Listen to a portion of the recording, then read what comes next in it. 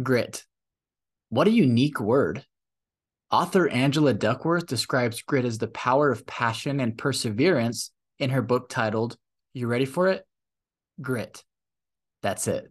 That's the name of the book. On this episode of the Growth Mindset Experience podcast, I am happy to share with you some of my experience from reading this book in the form of what I call my grit impact statements. Stay tuned to hear the biggest impressions the New York Times bestseller made on me as I read through its pages. After listening, be sure to please leave a 5-star review and follow at Growth Mindset XP on Instagram. The greater the community, the more we have to learn growth mindset from one another.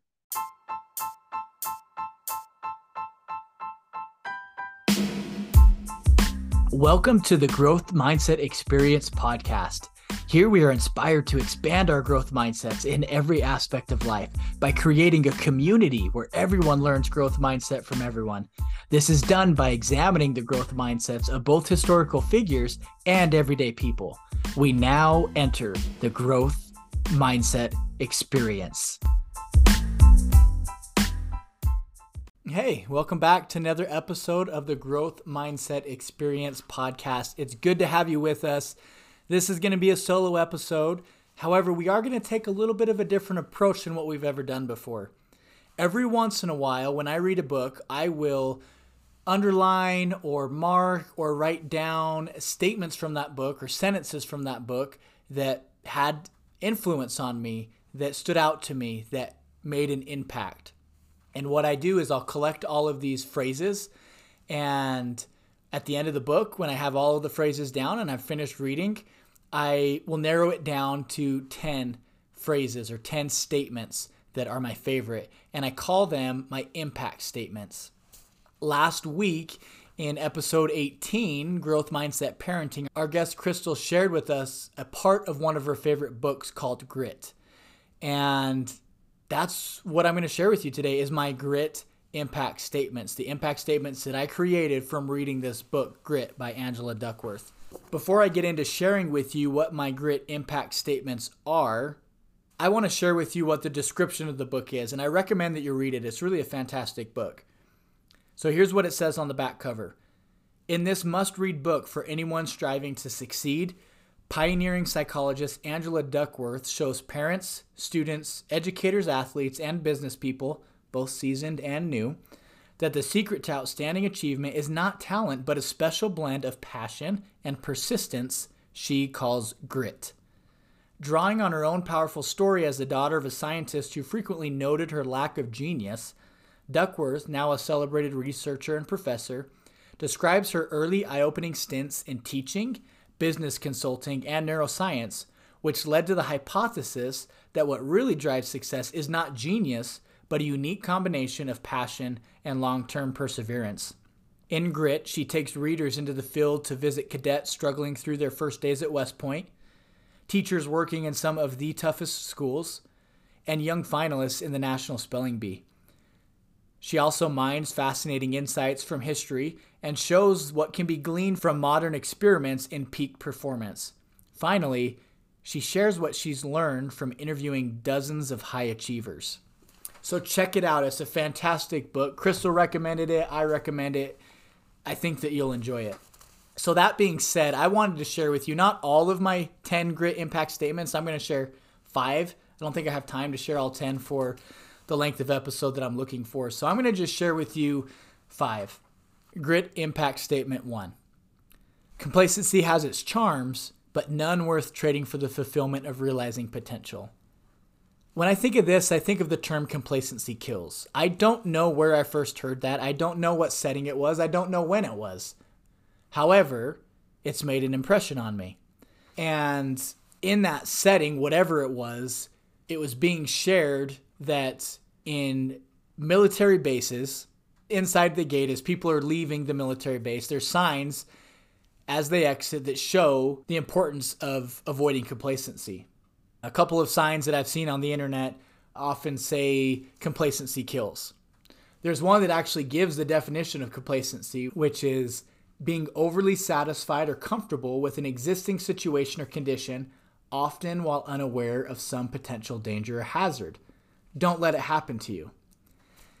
When you think about it, complacency in most settings isn't going to kill you. Obviously, in the military life, it could. You better make sure you're on the top of your game. You better make sure that you are completing every box on the checklist. However, complacency can kill your passion. Complacency can kill your progress. Complacency can kill your potential. So although in most settings, unlike the military setting, complacency may not physically kill, however, it does kill the characteristics that you're trying to build to be the best person that you can be. There is no good in great. Good is the enemy to greatness. If you want to be great, you can never live a life of, oh, well, this is good enough. You'll never get there. There's a quote I want to share with you by Henry Ford. Quote, "There is no man living who isn't capable of doing more than he thinks he can do." End quote. I love these words from Henry Ford because all of us, and I know it says man, but it refers to mankind, women, children. There's no one living who isn't capable of doing more than he thinks he can do. Kind of going back to episode 7, we are all limitless, but we'll never be limitless if we're complacent, because complacency sets limits. Complacency is, oh, I did this. That's good enough. I think I'm going to move on. Beware of complacency and don't let it sneak up. Yes, it has its charms, but it's not worth trading for the fulfillment of realizing potential. Grit impact statement number 2. Talent is common. What you invest to develop that talent is the critical final measure of greatness. When I think of talent development, one of the best examples in my own life was my college football coach, Ed Lamb, at Southern Utah University. He was a wizard, a master when it came to the development of his players and coaches. I myself grew up in a pretty small town, played high school football for a small team, and in the world of recruitment, oftentimes coaches will look to players who played in bigger programs because their level of competition is greater, so it's easier to scout them. It's easier to see, oh, they can compete against the best, when you don't always get that when you're from a small town. However, what I admire so much about Coach Lamb, and honestly, I have the utmost respect for him. I wish he knew how much I respected him because he was phenomenal at developing talent on the football field, but also just developing men and developing human beings. And it was awesome to be a part of, but it was also awesome to see in my teammates as well. When he took over the program at Southern Utah University, there were 2 wins in the last 3 years. His stint at SUU was 8 years. And in that 8 years, he competed in 2 conferences. One was a smaller, lower-tiered conference. However, halfway through his stint, the school had been invited to participate and play in a conference that was really prominent and dominant at the Division I FCS level. And he was able to win a conference championship in both conferences. Not only that, but for the first time in school history, he coached the team that actually 2 times under his tenure were invited to the FCS playoffs. He didn't do that by necessarily recruiting talent for talent's sake. He did it by investing in that talent. He invested in his players. He invested in establishing culture. He invested in developing his coaches. And that is why he was able to achieve the success that he achieved while heading the program at Southern Utah University. So good. So good at developing the talent. Even talent that was maybe more raw and talent that got overlooked by other schools, he developed the talent. The founder of Firestone Tires is a guy by the name of Harvey S. Firestone. I know, shocking, right? His last name. Here's something that he shared, quote, "The growth and development of people is the highest calling of leadership," end quote. I love that. That is so powerful. If you want to be the best leader that you can be, you better be growing and developing people because that's where the next generation comes. When you leave to go somewhere new in a job, there's going to be someone that replaces you. And if that person is developed, then the establishment is going to continue to improve. Then the business is going to continue to improve. The football program is going to be able to continue to improve. The whatever is going to continue to improve and continue to be in a good position because the leader, when they left, had already developed his people.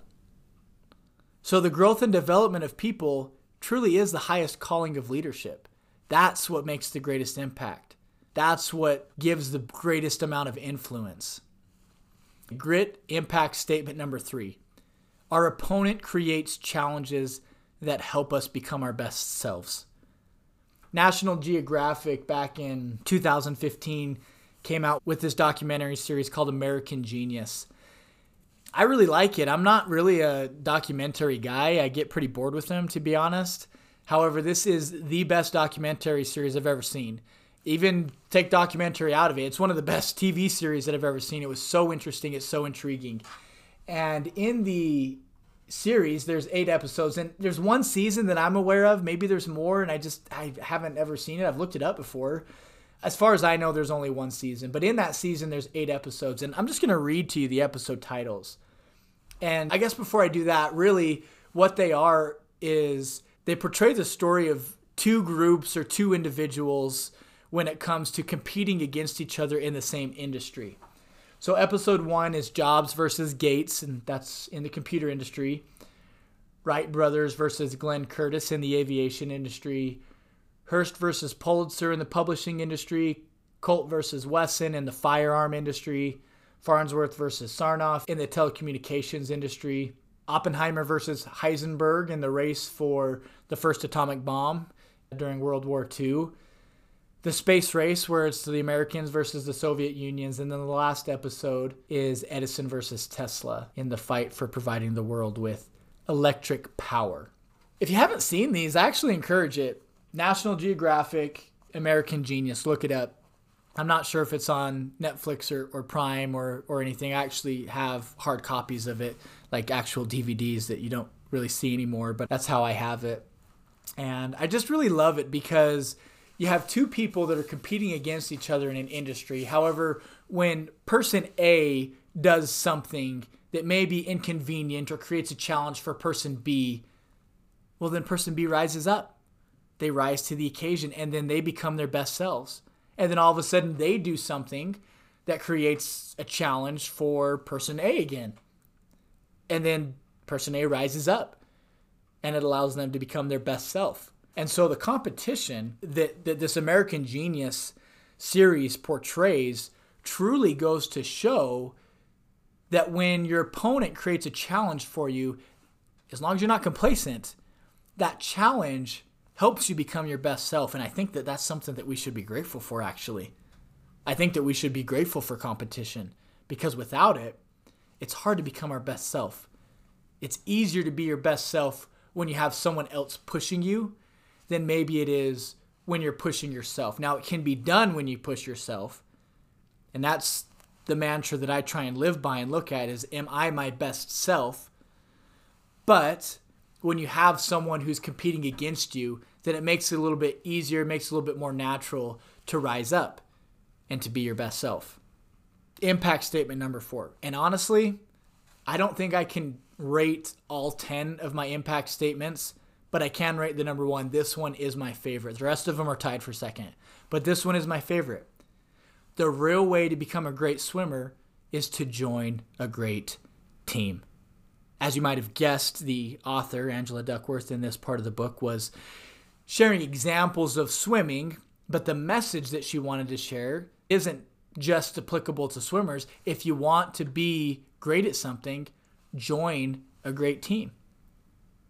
And it makes me think, would you rather be the best player on a mediocre team or a mediocre player on the best team?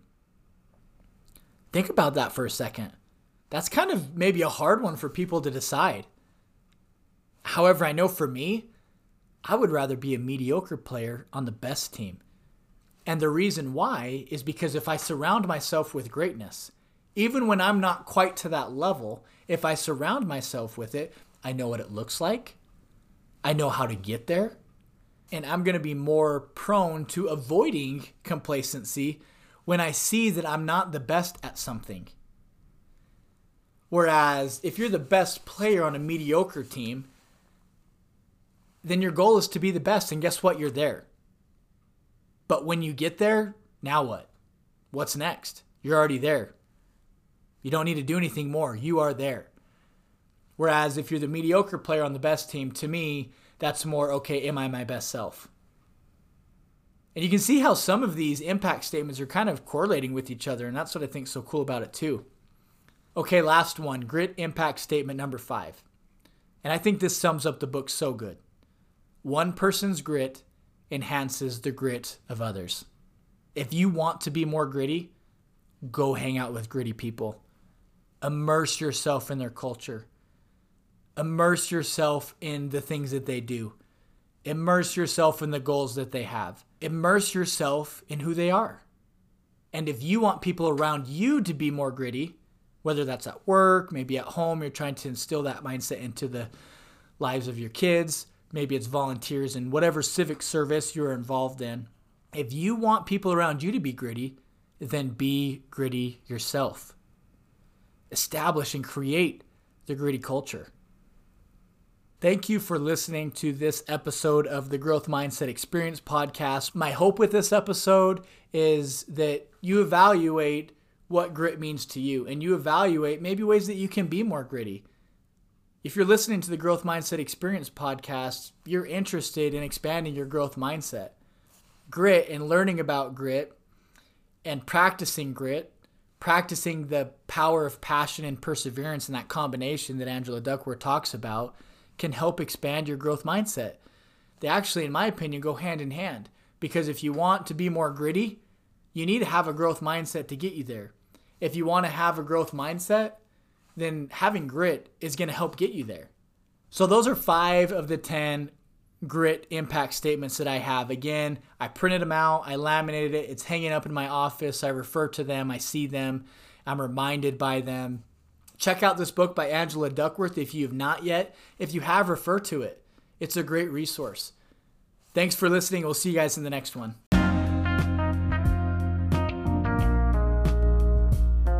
Thanks for listening to this episode of the Growth Mindset Experience podcast. We look forward to having you next time. Remember to leave a 5-star review and to follow at Growth Mindset XP on Instagram. Keep growing, and remember, you, my friends, are the Growth Mindset Experience.